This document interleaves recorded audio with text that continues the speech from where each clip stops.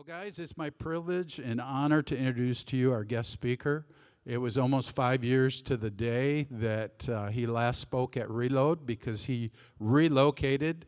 Pastor Eric Sipperly used to be on staff here for about 5 years, and so now he's been in a new assignment for the last 5 years based in Nashville, Tennessee. So he's come all the way from Nashville to bring a word to us this morning.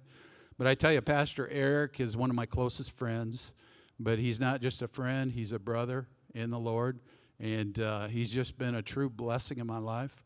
This guy totally follows after God's heart.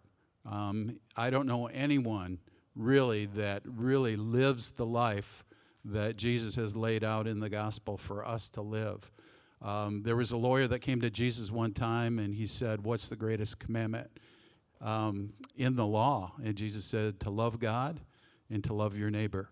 And this guy just really puts it into action by loving God, loving his wife, loving his kids, loving his neighbor, loving his friends, and loving the people he's never met before. And please give a warm welcome to Pastor Eric Sipperly as he comes to bring the word to us this morning.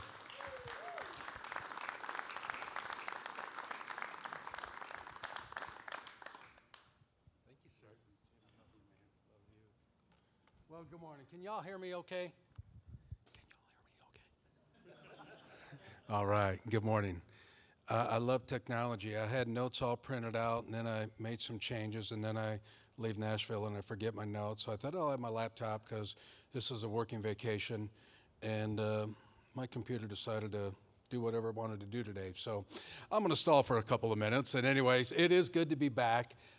Just to reiterate a little bit, I want to share something because, yeah, I was here on staff, loved my job, loved what I was doing, happy. I mean, life was very, very good. But you know what? Sometimes the Lord will stir in you something. And the Lord stirred in my bride and I, which, by the way, today's our anniversary. So thank you. It's been 36 years, 11 months, 2 weeks, and 4 days. And but every day's an anniversary with her. But you know what?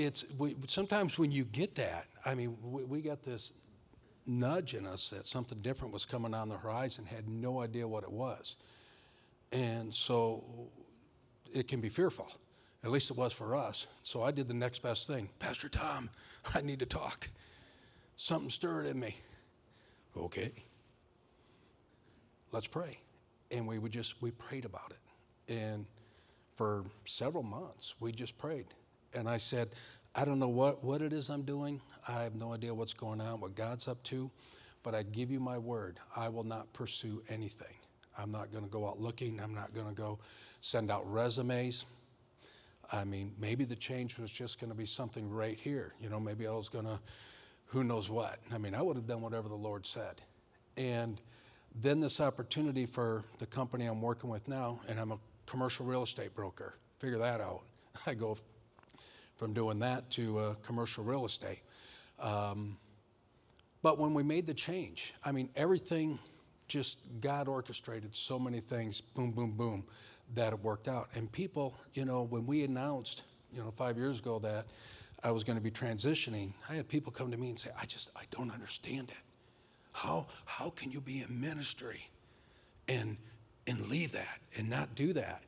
And I remember telling the CEO of the company I now work for, because when I went out finally to meet with him, and he said, "Well, Eric, I'm looking at your resume, and you've got a lot of ministry." And this is basically a faith-based company. We have Bible study, National Bible Study every Wednesday morning.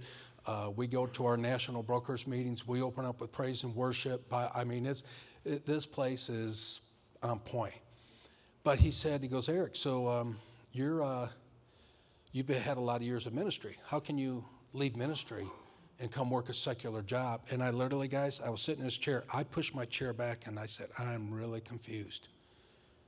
I said, I don't get this. I said, "I thought y'all were a faith-based company." I said, "I got into ministry when I said yes to Jesus, not because my paycheck came from a church." And he goes, "I want you on my team." And I said, "Good, what do you do?" And that literally, guys, I mean, after a couple of interviews, meeting with some of the VPs of the company, meeting with them, I had no idea what they did. All I knew was they did something with real estate. That's it. I didn't know what I was going to be doing. Quite candidly, I didn't even know where I was going to be doing it. And lo and behold, I said, I accept. I'll take the job. I went down to my car. I called my bride. I'm crying and sobbing.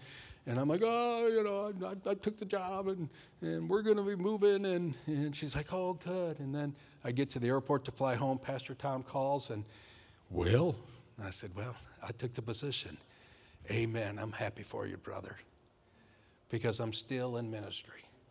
I'm still meeting with people, talking with people, praying for people, trying to share Christ. And life has been very, very good. So don't ever think, being on staff at a church is a step up in ministry.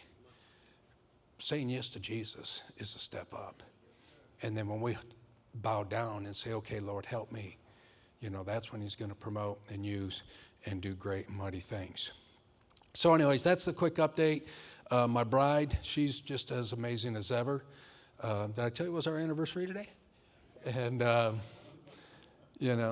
she sends her love. She was going to come and sit in the back. And then I said, well, babe, we're going to have to be there at 6:30. And she's like, okay, so that's like 5:30 Nashville time. Now you just go, It's 1 hour time difference, but it's funny because we are like due south of y'all. So I don't know why there's such a crazy time change. And Tennessee is a goofy state because we have 2 time zones in Tennessee, and it's never any fun. But all of that said, it is good to be here. It is great to see a lot of familiar faces, a lot of new faces. You are in a great place. Anywhere you could be on a Tuesday morning, you picked the best place to be. And this is just a great, great ministry. I know many of you, both from just being a part of this group for years. You're in a great, great place. And I love this church. I love Pastor Tom. And I love the opportunity that I have to be here today. And my computer's almost up. So we're going to get jumping into this. I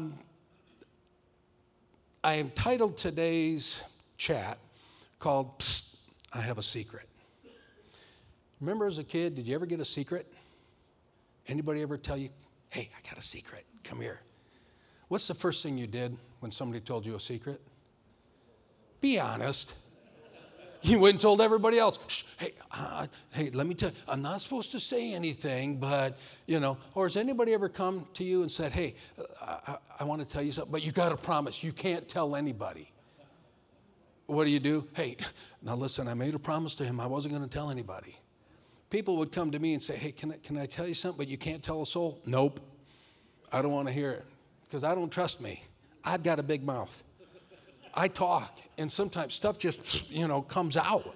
I don't do it on purpose, but it just happens because that's just what I do. But yet there are some secrets that are phenomenal.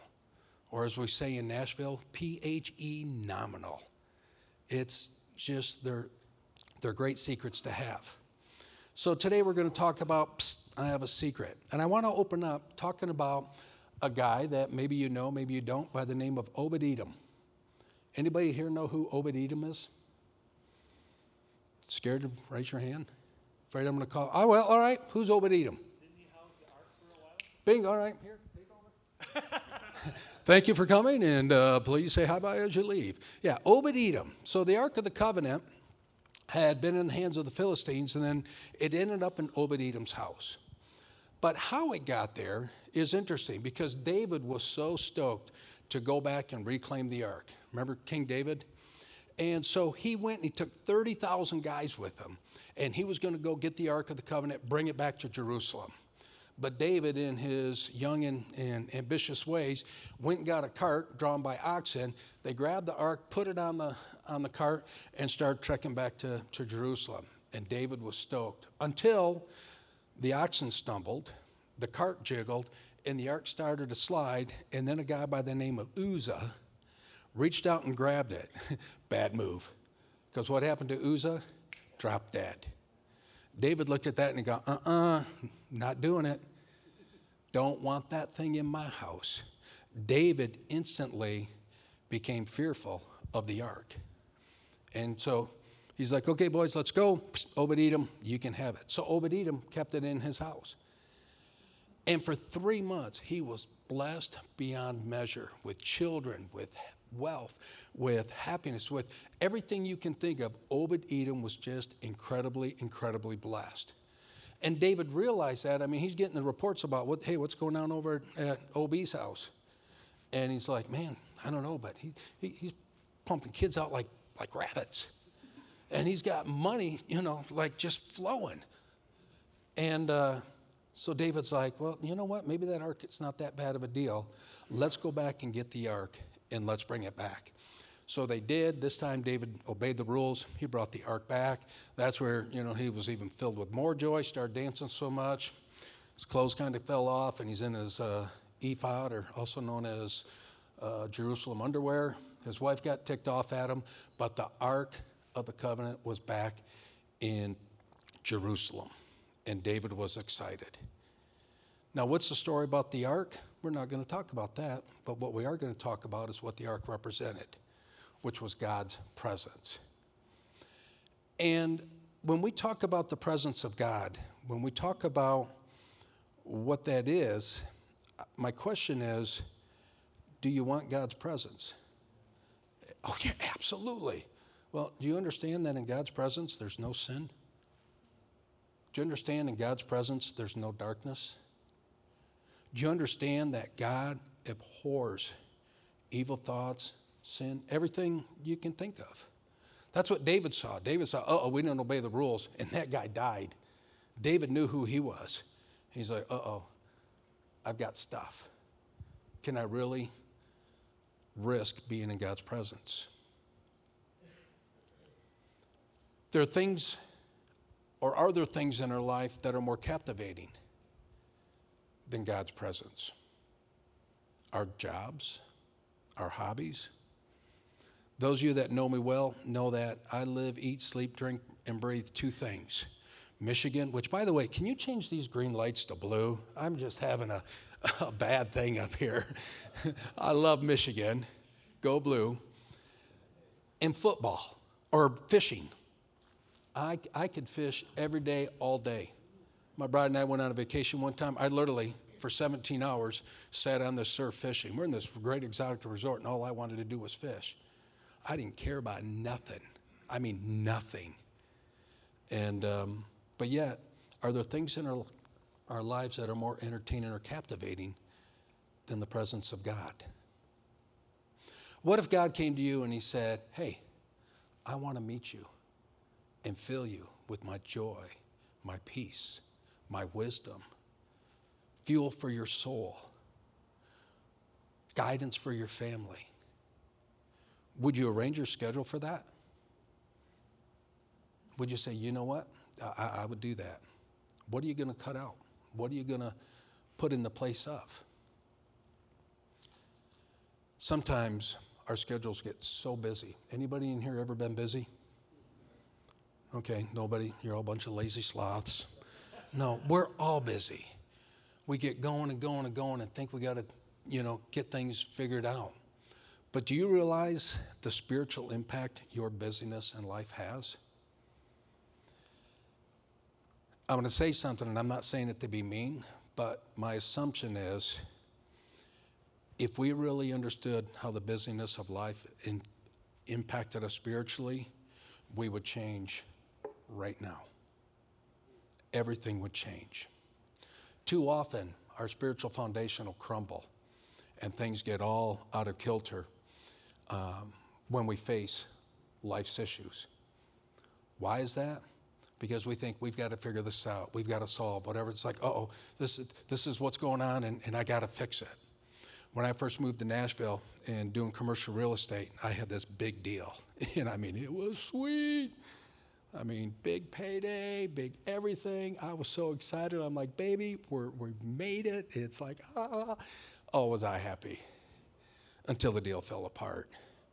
And then I'm like, oh my gosh, okay, I've got to fix this right now. I mean, I'm calling every banker I knew. I'm chewing out the broker. I'm talking to my doctor, trying to make amends with him. I'm like, hey, doc, I'm so sorry. And, this is, making a bunch of excuses as to why the deal blew up. The doctor wasn't happy. He was upset. He was like, I just don't understand how this could happen, Eric. Yeah, me either. I'm confused. And I'm trying to fix it, and I'm trying to do whatever I can. And I ran myself ragged for literally 4 days straight. And I'm just beside myself. I'm going to talk about that a little more later, though. But in Psalm chapter 91, does anybody know that verse by heart? He that dwelleth in the secret place of the Most High shall what? Shall abide under the shadow of the Almighty. God will meet with you and reveal himself to you if you're willing to dwell with him. Don't raise your hand to this question, but has God ever seemed far away? Who moved? He said he'd never leave us or forsake us. But yet when we go through the cares of life and every day doing what we're doing, all of a sudden it's like, God, where are you? Who moved? We need to spend time in the secret place. Why? Because it's in the secret place is where we learn to hear the voice of God when he speaks to us and we understand and get understanding of what he's saying. Now, some of you in here know each other well that we could put a wall up and you could say hello and you're going to know who it is, right? Because you know their voice. But yet other people, when we don't know the voice, stranger. It's like, okay, I'm sure they're a nice person, but we don't know them. Revelation 3:20 says, behold, I stand at the door and knock. What does the next line say? Anyone who opens the door and recognizes me, I will come in. Right? Wrong. Anyone who hears my voice, I will open the door. In biblical times, we see several illustrations where people knocked. They did not have a literal knock on the door and then you open the door. Oh, hello, welcome. No, you approached the door, a house, or whatever, and said, hello, is anybody home? And they would recognize you. That was the biblical knock. That's how they greeted and went to one another. They didn't have a ring doorbell. It's like, okay, let me see on my phone. All right, oh yeah, okay, no. Honey, hide. It's Pastor Tom. No. That was recognized by their voice. You remember when Peter had been arrested? 2 squadrons of soldiers on either side of him. He's bound in chains in prison, guards and everything else going on. And then there was a whole bunch of the people praying. And then there was the earthquake and the earth shook with Peter, an angel came in and loosed the chains and Peter got up and he's like, okay, where am I going to go? Okay, I'm going to go to Mary's house because I know, Mary's a good godly person and there's been a prayer meeting going on there. And Peter shows up and a young girl by the name of Rhoda, the Bible says when she recognized his voice, she didn't even open the door, but she ran to tell everybody, hey, Peter's here. She didn't open the door to see that it was Peter. She recognized his voice when he knocked on the door. God's knocking on your heart's door. Do we know his voice? So what is the secret place? The secret place is a place where we can spend time in God's word. Joshua 1:8, this book of the law shall not depart from your mouth, but you shall meditate upon it therein day and night, and observe to do according to all that is written in it, for then you will make your way prosperous, and then you will have good success. In our house down in Nashville, Tennessee, every morning, I'm a very early riser. Usually by 4:30, 5 o'clock, I'm awake. And I go into my office and I do some devotion time, and then my bride, she'll get up about 6:30. We'll come out. I always start out with a squeeze and a kiss. And then we just say, okay. And she goes her way, I go my way. The praise and worship music is playing, and we're spending time in our secret place. We're spending time in the Word. We're talking to God. We're listening to God. We're saying, God, what's going on today? God, what do you have for today? What do I need today to be a good husband to my bride? Lord, talk to her really good about this because she needs to be. No, I never do that. I don't try to manipulate God. But we have these conversations with God. And I'll sit down and I'll say, hey, God, do you know my situation? Isn't that a funny question to ask God? God, do you know what's going on in my life right now? Yes. Don't be stupid, Eric. He knows everything. But yet when I sit down and acknowledge and say, okay, God, do you kind of know what I'm going through? It's not always the minutia of what I'm going through more than what's going on in my head right now. Because I'm trying to figure this out. Or I'll say, God, do you even really care? Of course he cares. But when God and I talk, it's like, okay, God, do you know my situation? I know it, Eric. I know what you're going through. Do you care? Absolutely, I care. And then you listen for his response. Remember the deal I talked about earlier that I lost that was huge and I was all excited? I took that to my secret place and I said, God, I know this is a dumb question, but why? What's going on? Do you know what's going on? And he's like, no, tell me about it. No, he didn't say that.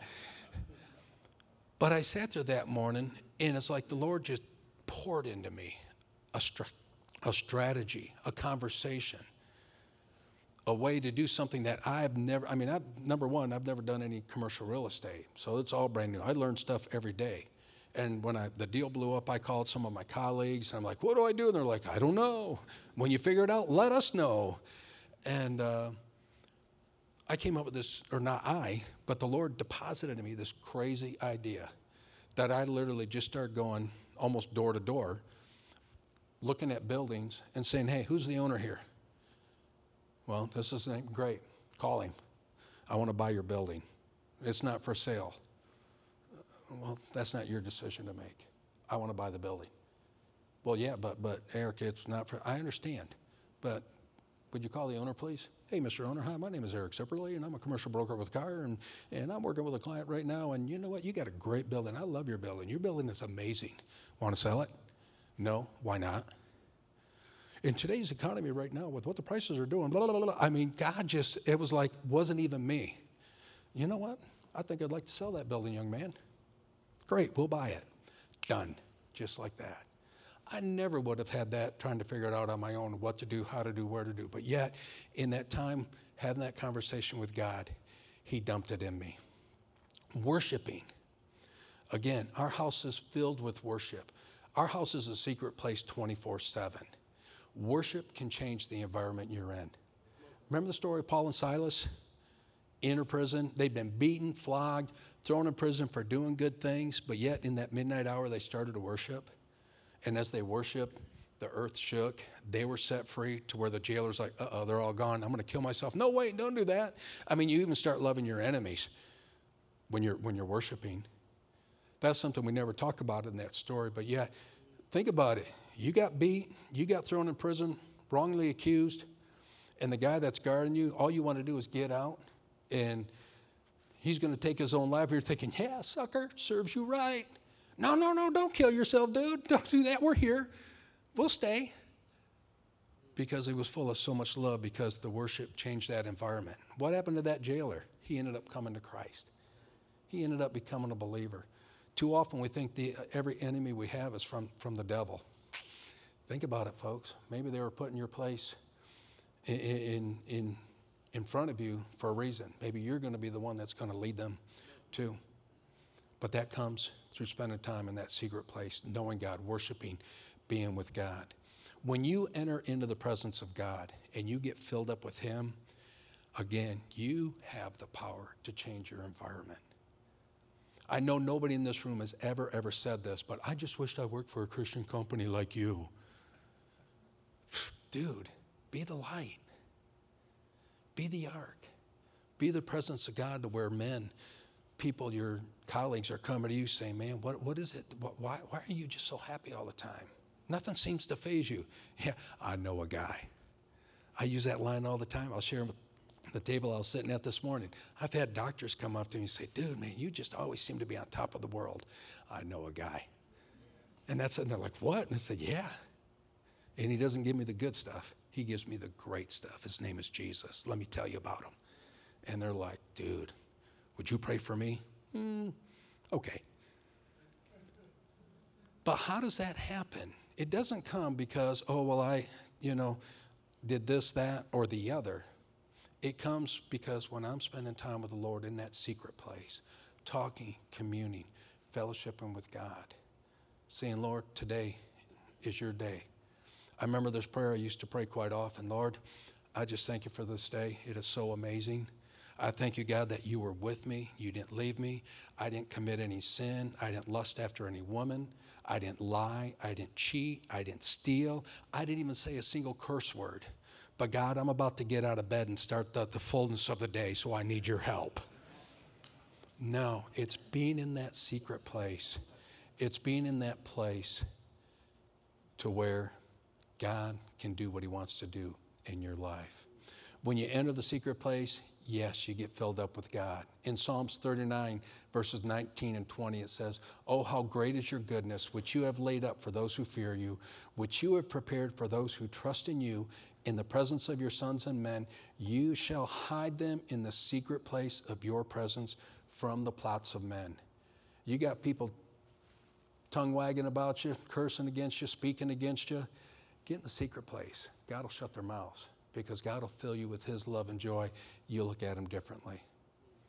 You look at people the way Christ looks at people. If you want the presence with someone, you have to invite them in. It's the same with God. We've got to invite them in. You've got to carve out the time. You've got to make room. We have to get beyond just doing church. Reload's great, guys, but if this is all there is, you're in trouble. Every day you want to spend time with the Lord, getting filled up with him. And I'm just going to close with this. And this is exclusively for the men in this room, whether you're married or you want to get married. How many of you in here are married? Let me see. All right. How many of you want to be married? How come so many hands went down? All right. Maybe we need to come back next time and talk about marriage, Pastor Tom. No. Let me tell you, you want to flip your wife's switch? Be the spiritual leader God's called you to be. You want to, women are looking for security. They don't care about money. They want a spiritual leader in their home to lead your kids, to lead your family. Guys, start getting into that secret place. Start sitting around the table with your family. Real quick, there's a family that we met in Nashville, and they don't even go to our church, but they said, "Hey, we're having problems in our marriage. Can you help us?" And I'm like, I don't know what your problems are. Well, we found out real quick what their problems were. It was a nightmare. And so we just said, well, here's the first thing you're going to need to do. And those of you that know me, we always give homework out to people if we work with a couple and say, well, if you do this, then we'll talk more. If you don't, STBY. That's Nashvilleian for sucks to be you, because we're not going to meet with you anymore. And so we talked about setting up family devotions every night, sitting around the table, reading a little scripture, and spending time together. And the guy said, I've never done that. I said, great, let me buy you a book. Bought him a book. They started doing it. 2 weeks later, they called and they said, our family is amazing what God is doing. No, it's because now you're spending that time as a father, as a husband in the secret place, and as a family. So with that, my last word is this. Time spent with God is not time spent alone. Psst, I've got a secret. Do you want in? Let's pray. Father, I thank you for your goodness. I thank you, Lord, that you desire to dwell with us. Even more so, Lord, than I think we can even understand or comprehend. You want to just sit and lavish in our fellowship. Lord, I pray for these men. Lord, I don't know their situations or what they're going through, but I do know, God, that you've got wisdom and instruction and guidance for them as they lock themselves away, as they get away just to dwell in the secret place of the Most High. You are the Most High. Let your presence fill their room. Let your presence fill that time, whether it's in their car or truck or wherever they're at, Lord. And as they speak to you, speak to them. Let them learn to hear that voice, that still small voice that says, whether you turn to the left or the right, your ears will hear a voice and say, this is the way, walk ye in it. Father, I expect to hear about testimonies of changes that have taken place individually and as families, as now we line up according to your word. And Lord, I thank you that you will bring them success, abundance, in fruit. In Jesus' name, amen.